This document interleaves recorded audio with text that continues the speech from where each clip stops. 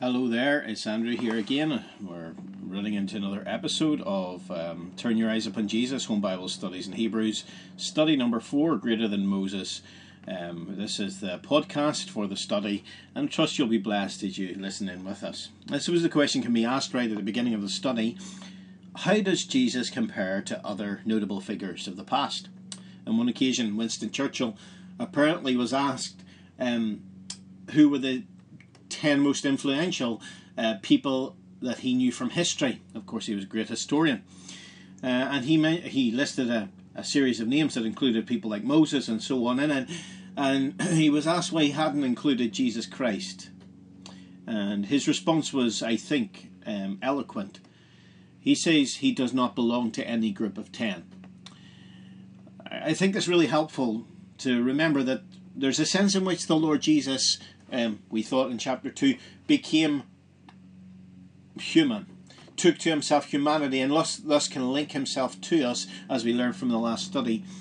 But of course he always remains completely distinct and superior and so much greater than anyone else who has ever lived. That's true even of the great man Moses. There is no greater than Moses as far as humans go in the history of the nation of Israel, as we're going to think as we go through.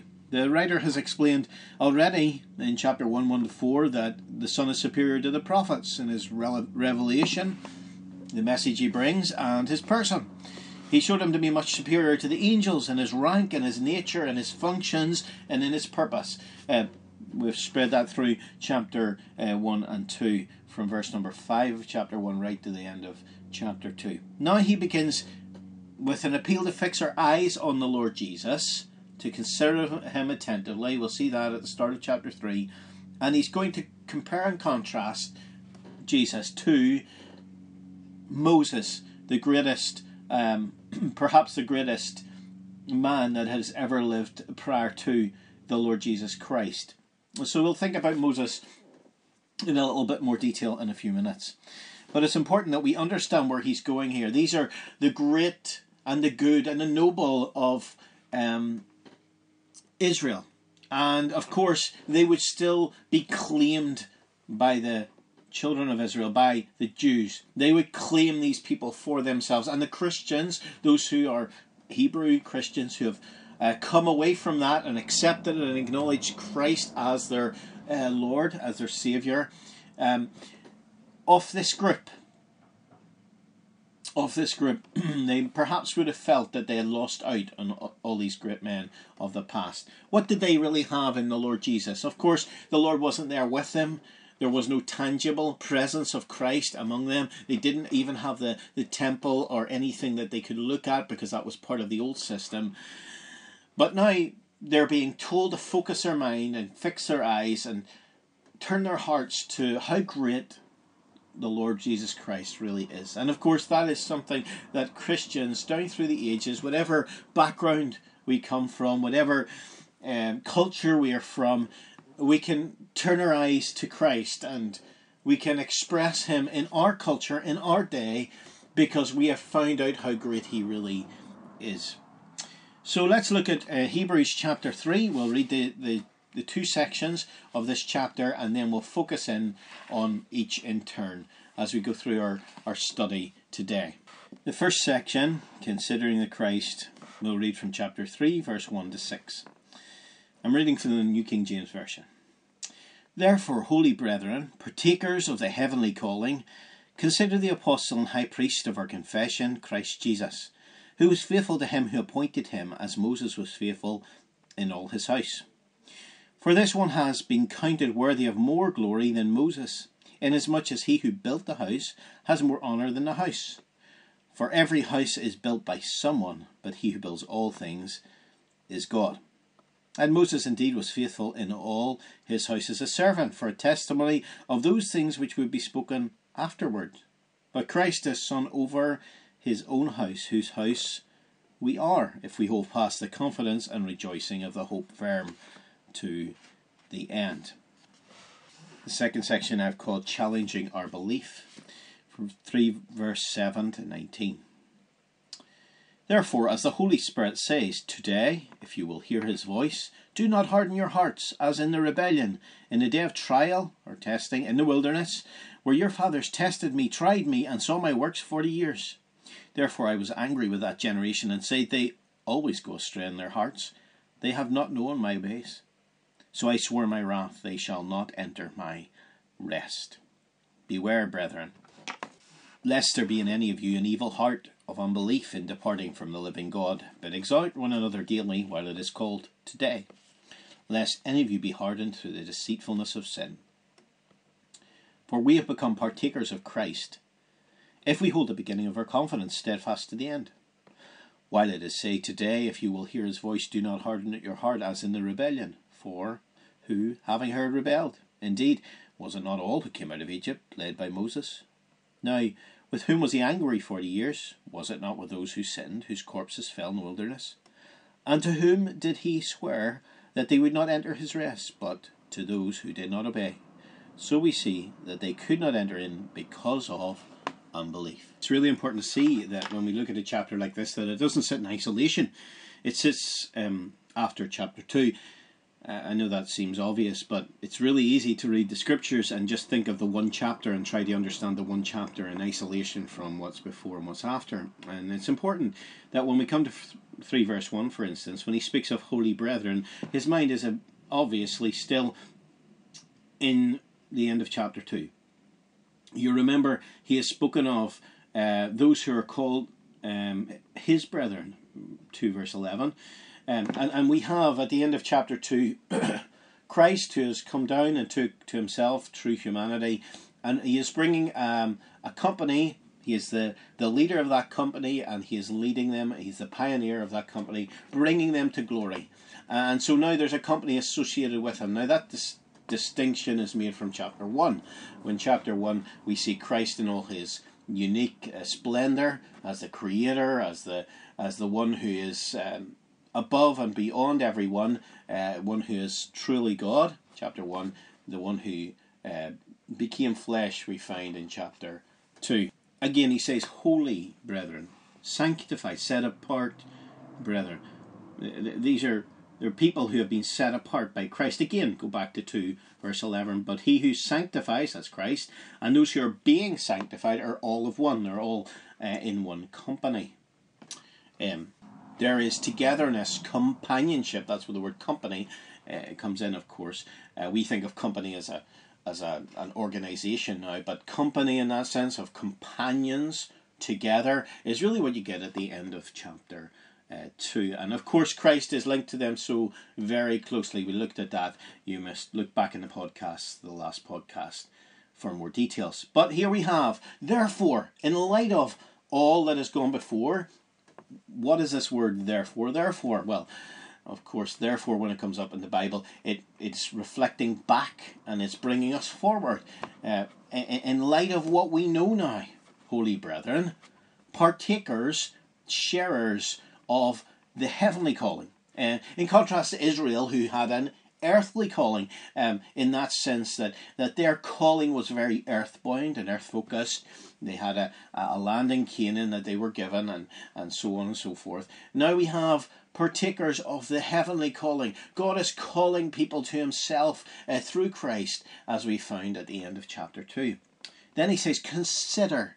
Now this word for consider is to consider attentively, to fix one's eyes upon, to fix one's mind upon. And then he says, consider the apostle and high priest of our confession, Christ Jesus. Now, many of the translations at this point just have the singular human name of the Lord Jesus, Jesus, just here in verse number 1. But we will find when we come down to verse number 6, again, another reference to Christ. And I want to pause and understand what is meant by Christ in a little minute. But first of all, before we get there, we'll have to look at apostle and high priest of our confession. Who is it that we are to scrutinize? Who is it we are to focus in on? Consider the apostle and high priest of our confession. Now the apostle, of course, the word apostle, we think of it in relation to the 12 apostles. And the Lord says, as my Father sent me, even so have I sent you. And the thought there is that they are the sent ones. They have a mission. They are missional in character. They have a job to do and they have a mission to accomplish, and they've been sent by the Master, as it were. But of course, Christ was an apostle too. He was sent by the Father. He came into this world with a very specific purpose, and so he is the apostle. Interesting, we don't learn of any other apostles in Hebrews. If it was written by the Apostle Paul, which is in doubt, it might or might not have been, it was certainly written by someone who was connected to the apostles at the very least, and yet they never mention any of the other apostles in that sense directly in Hebrews. So here we have the apostle, the one who is sent from God, and then the high priest. What does that mean? Well, we've discovered that the high priest was the one who went into God's presence and represented the people before God. We've seen that at the end of chapter 2. And now Christ, he came out from God's presence to bring the message of God to the people. Now he goes back into God's presence and he represents the people before God because he's taken to himself true humanity. He is the apostle and high priest of our confession. We are the ones who have associated ourselves with him. Now he's going to say a number of things about this confession that we have made of Christ Jesus. So we'll maybe pause on that and think of it maybe later on. But we come to this idea of the Christ. I asked the question in the handouts, which of course are available if you need them. Please contact me and Williamson01 at yahoo.co.uk if you don't have it, or drop into Culloden Christian Assembly, drop us a line and I can get you the handouts for this. But anyway, coming back to our subject. What does the writer mean? What does he mean by the Christ or the Messiah? Now, the word Messiah is, just to give it a very simple understanding, it really means the anointed one. And you come through the Old Testament on several occasions, it speaks about one who is the anointed, the chosen, the one who was going to come to fix things, put things right. But when we think about it a bit more, we actually come across the fact that there are three offices that were associated with anointings in the Old Testament. The prophets were often anointed as prophets. The priests were anointed as priests, and the kings were anointed as kings. I know that's probably the most obvious one, is the kings were anointed as kings. But let's think about those three things just for a minute. When we think of the prophets being anointed, we're thinking of those who are fulfilling an office where they speak to the people for God. They represent God before the people. They bring the revelation of God to the people. Did Christ do that? Of course he did. Yes, he brought the revelation. The revelation was himself. We see that in Hebrews chapter 1, verse 1 to 4. Then, of course, after that, there's something else comes out very clearly at the end of chapter 1, and it's that there's a time coming when he will rule the people for God in a very real sense. Your throne, O God, is for ever and ever. A scepter of righteousness is a scepter of your kingdom. You've loved righteousness and hated lawlessness. Therefore, God, your God, has anointed you with the oil of gladness above his fellows. And so there we see him anointed as king, as on a throne. And so when we think of the theocracy, the Jewish people of ancient times, they had prophets which brought the message of God to the people. They revealed the message of God to the people, and they represented God in that sense to the people. Then we have the king, and he ruled for God among the people. And David, for instance, very often referred to God as the King of Kings. Look at the Psalms. And he was unlike a lot of the other kings around him at that time. If you were to look into ancient history, you find they deified themselves, but David didn't, because he realized that he was ruling the people for God. He was God's vice-regent in that sense. So the kings were those who ruled for God. And thirdly, of course, we have the priests. And the priest, and particularly the high priest, was the one who represented God before the people, and represented the people before God perhaps more specifically. So he went into the presence of God, and upon his forehead there was this sign which says holiness unto the Lord, and he was the one who had a very specific focused task of representing the people before God. He was the one who brought offerings and those things to God, and they all symbolized, of course, the great offering of the Lord Jesus on the cross. But so we have these three roles, these three offices, and they were not to be mixed. They weren't to be brought together into one person. Why? Because that was reserved for Messiah in a coming day, the anointed one, the one who would come, the one who would be, Zechariah tells us, a priest upon his throne. Isn't that interesting? A priest and a king. Isaiah chapter 6 brings this out as well. The year that King Uzziah died, I saw the Lord high and lifted up upon his throne, and his train filled the temple. He's upon his throne and he's in the temple. So he's a king and associated with the temple, a priest. We'll find out as well. You say, well, why is that significant? Well, it's particularly significant in relation to Uzziah. He's given another name in some parts of the Old Testament, but King Uzziah was an interesting character. He did a great thing for God in his earlier life, but then his heart swelled up in pride, and he thought what he would do is usurp the role of the priest. He would go into God's presence and offer incense, and they tried to oppose him from doing it, but he didn't listen to them. He went in before God's presence as a king to offer incense. Now that was the role of the priest. God had not given him that role, and what happened was, very solemnly on that occasion, that leprosy rose up on his forehead, it tells us. And why his forehead? Well, that was exactly where the mitre was, holiness unto the Lord. And he was, in that sense, violating the holiness of God's presence by going in there and doing something and changing things according to his own will, according to his own ideas. And so God gave the role of king and priest to different people. It's interesting. David, for instance, he acts as a prophet and he is a king, but he was not officially a prophet, if you like.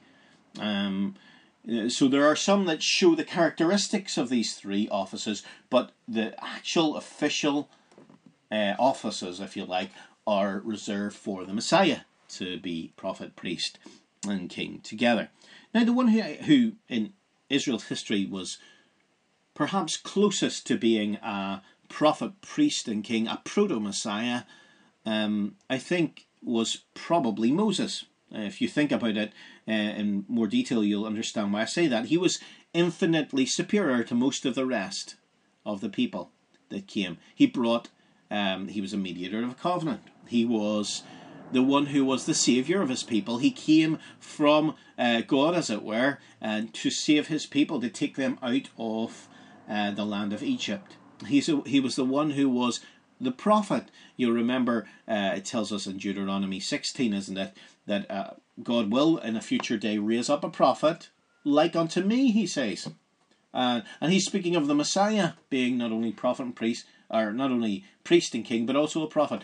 And he says the Messiah, in that sense, will be like unto me. And so he links himself to the Messiah, or links the Messiah to himself in that interesting way. So he is a prophet. There's no doubt that Moses was a prophet.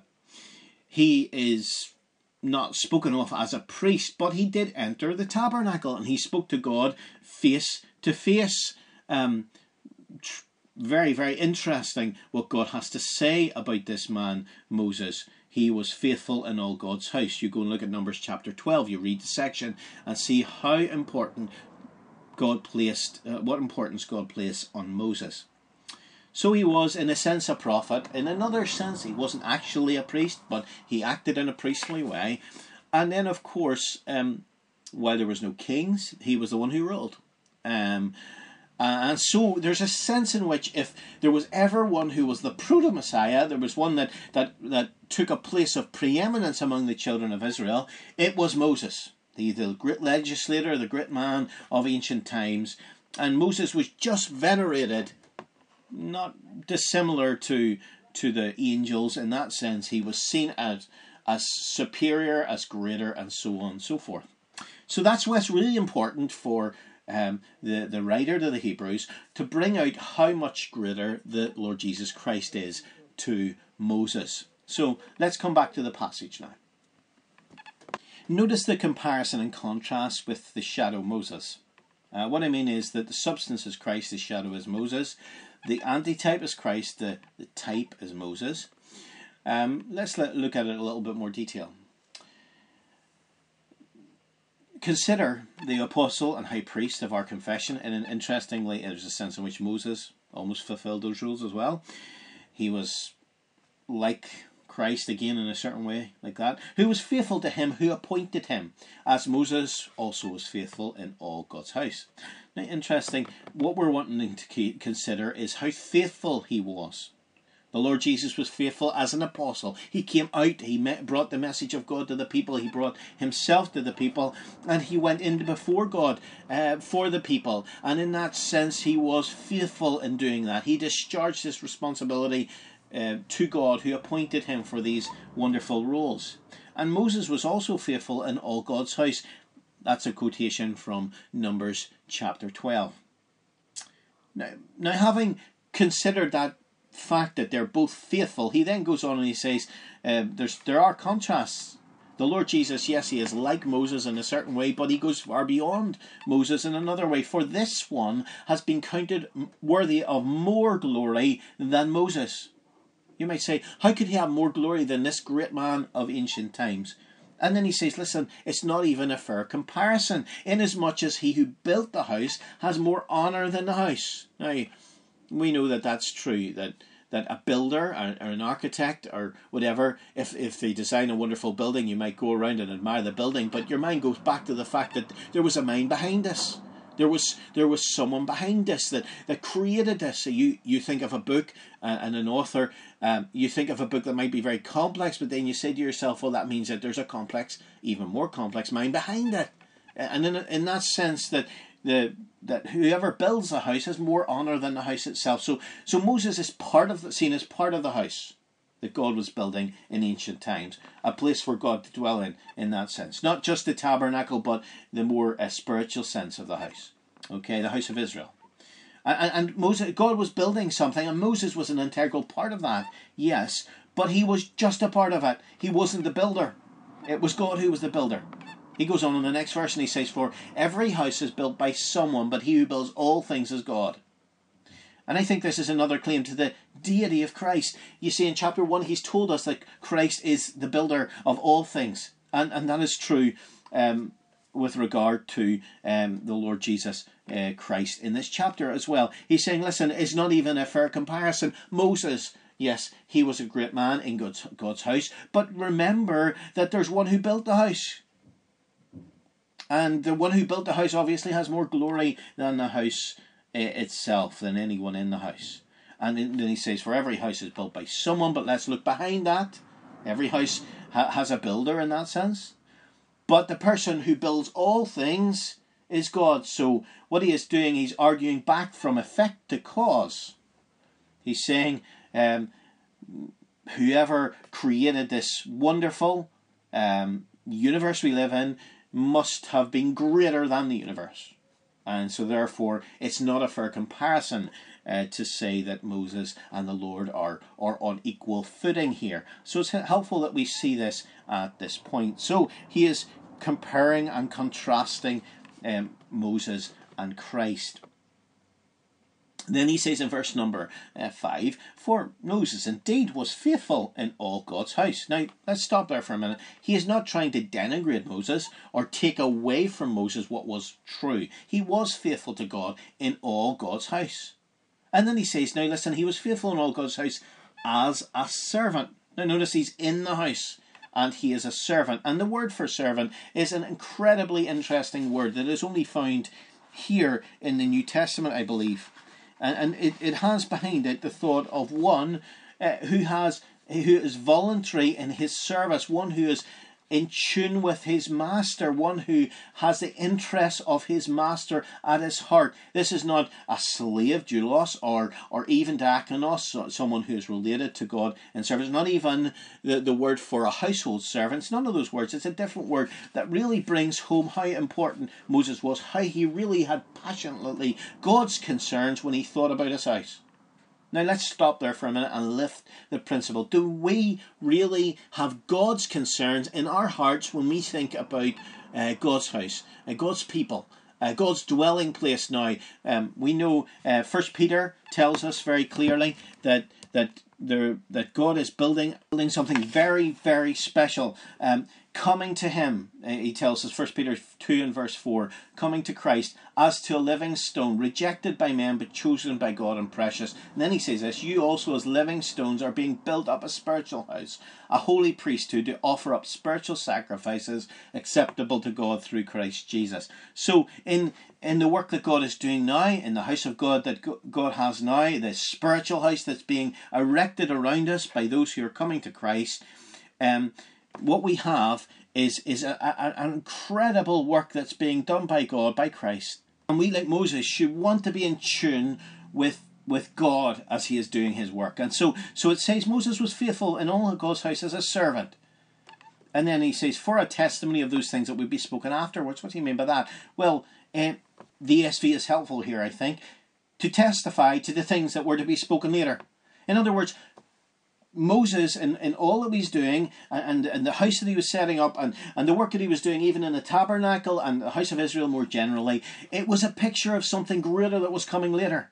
And that's the whole structure of the Hebrew letter is saying, listen, you have the greater thing. They had the lesser thing. They had the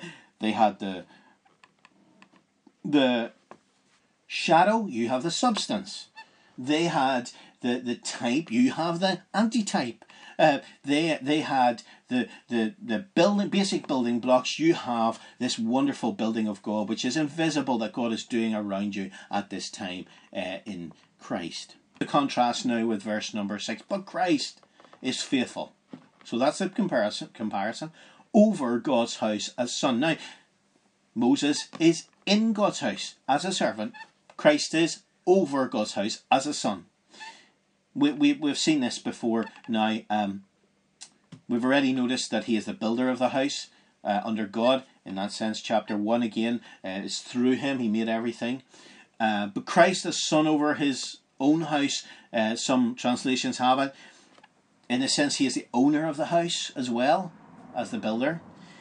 Whose house we are if we hold fast the confidence and rejoicing hope firm to the end. Now, I'm going to look at the last bit of this verse as we come into the next section, because it kind of ties in with the next section. But just now, at this point, Christ is over his own house. And we see the importance, the value, the greatness of this one who is superior in every way, shape and sense to Moses himself. And this will come out more and more as we go through, and we see the greater covenant. We see that the contrast between the old and the new is brought more vividly before us. But just at this time, just remember that Christ is superior. He is apostle, high priest. He is the Christ, the anointed. He is the chosen. He is the prophet, priest, and king. He's everything that Moses was merely a shadow of. And even in relation to his service in connection to the house of God, he is vastly superior to Moses. Now, that's more or less considering the Christ verse 1 to 6. Now, we didn't really get into the second section as much, so I won't say as much about the second section just now, because we'll pick it up in our next podcast, as we will in our next Bible study. But I think it's important to say what we did say, so challenging our belief. Verse number 7, or the last part of 6, right down to the end of the passage. Now we're going to see very clearly that verse number 8 tells us that unbelief is a chosen response. You know, if you hear his voice, do not harden your heart. In other words, you have a responsibility not to harden your heart. I'm just taking this for a wee second here and running with it. It's an evil, verse number 12. Lest there be in any of you an evil heart of unbelief. It's a departing from the living God. It leads to hardening through sin, verse number 13. But exhort one another daily, lest any of you be hardened through the deceitfulness of sin. But wait a minute, you might say, is he not speaking to Christians? Why is then he speaking about unbelief? What exactly does it mean here? Now, I think it's really important that we get to understand Hebrews, I think, personally, in the way that I'm looking at it. I think it helps anyway.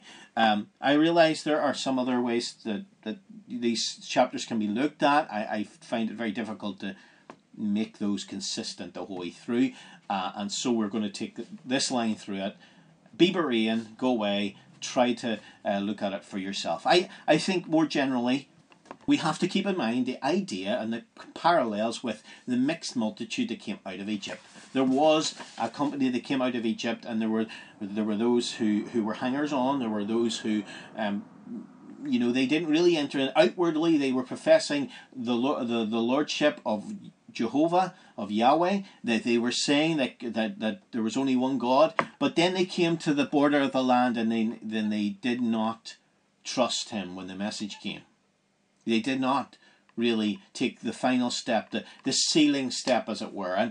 And here we have a group of people that have taken themselves and separated themselves from the nation of Israel. They've said Jesus is Lord, and many of them have confessed that, and he has no doubt, chapter 6, that many of them are showing the signs of true conversion to Christ. But we're going to see that he also is fearful. He is fearful because there is a hesitancy to take on board all that it means to be associated with Christ. And because of that, he fears that among them there are some who have not truly come forward onto this ground. They have not truly trusted in Christ. They have a head knowledge of these things, but he is going to encourage people to full commitment.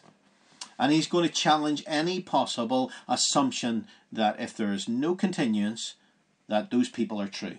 Now, I'll repeat that just now. He's going to challenge any possible assumption that if there is no continuance on the part of some of them, if some of them go back to Judaism, that they were in any way true or part of God's building or God's house, what he's doing.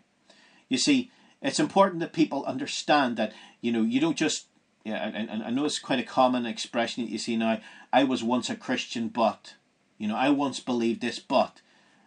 According to the New Testament, I'm very confident in saying, if someone comes to you and they deny the deity of Christ, they deny everything about Christ's person, they take a firm stand against Christ, they never had Christ. And I think that comes out in these passages. Now, I don't mean that you can't have doubts. And I don't mean that people can't have existential doubts. What I mean is doubts about everything.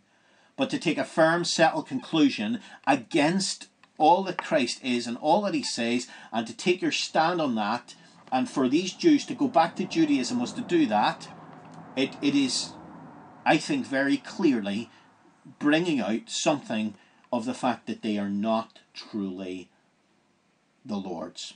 And that, I think, is going to be brought out in the next two statements that I'll cover just right now. So, challenging our belief, verse 7 to 19. Now look at the last section of verse number 6 for a second. Whose house are we, or we are, if we hold fast the confidence and rejoicing of the hope firm to the end? You notice that if. Now, that is kind of one of those passages, and Hebrews is one of these books that it's, you can go through it and sometimes you say to yourself, whoa, I don't like that verse. It looks like you could actually lose your salvation. If we hold fast, we're part of God's house, but otherwise we're not. It looks like it's our own merits that keep us safe, as it were. If we're just clinging on, we'll be all right. That's the way it could be read. Now, I'm going to try to prove to you that's not the point that's being made. Now, notice down, we might as well pick up both passages like it while we're looking at it. Look at verse number 14. For we have become partakers of Christ if we hold the beginning of our confidence steadfast to the end. Now again, you look at it and say, well, what he's saying is that really it's important that we continue or else we're not saved. That's the way we could read that if we weren't understanding what he is saying at this point. I think it's really important that we don't get the cart before the horse. Let's look at the passages in more detail, and I think hopefully I can prove it to you. Look at verse number 14, the second one for a second. you'll see what he says. He says, "For we will become partakers of Christ if we hold the beginning of our confidence steadfast to the end." No, he doesn't. He doesn't say that. He says we have become partakers of Christ if we hold the beginning of our confidence steadfast to the end. In other words, what he's saying, if we continue to the end, it will prove that we have already become partakers of Christ. So the evidence of reality is in continuance in Christ. That's what he's saying. He's saying, listen, you already have become partakers of Christ if you hold the beginning of confidence to the end. If you don't hold that to the end, it'll just prove that you never in the past became part of Christ. Okay? So this is really clear, I think, from a Greek perspective. Those who are more knowledgeable in Greek than me have pointed out that this is a tense, a perfect tense here. It's very clear tense, which is telling us that this is something that has already happened in the past. They have become partakers of Christ. But that being partakers of Christ is only true if they go on to the end. Now you say, well, does that mean I can lose it? No, it doesn't mean that you can lose it, because if what they were saying was either that you would only get it at the end or you would lose it, they wouldn't say that you have already become it, and in the perfect tense form of it. If we hold the beginning of our confidence steadfast to the end.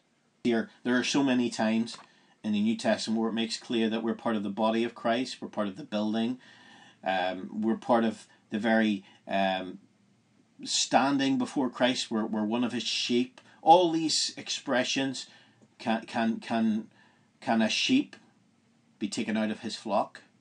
Can a member be taken from his body?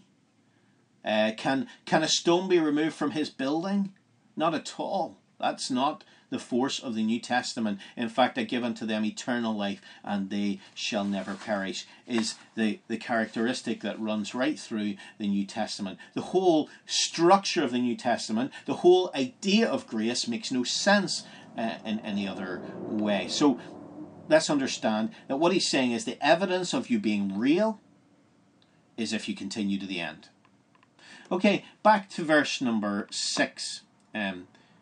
Whose house we will become if we hold fast. No, it's not. Whose house we are if we hold fast the confidence and rejoicing of the hope firm to the end. So what he is again saying, I think, at this point, my understanding of the passage goes as follows. He's challenged in any possible assumption that if there's no contingents on the part of some of them, that they have the real thing. So if some of them decide to go back to Judaism and in so doing trample underfoot the Lord Jesus and in so doing say that he's not the Son of God, say that he is an impostor, say that, because that's what they're doing if they're going back to Judaism away from Christ.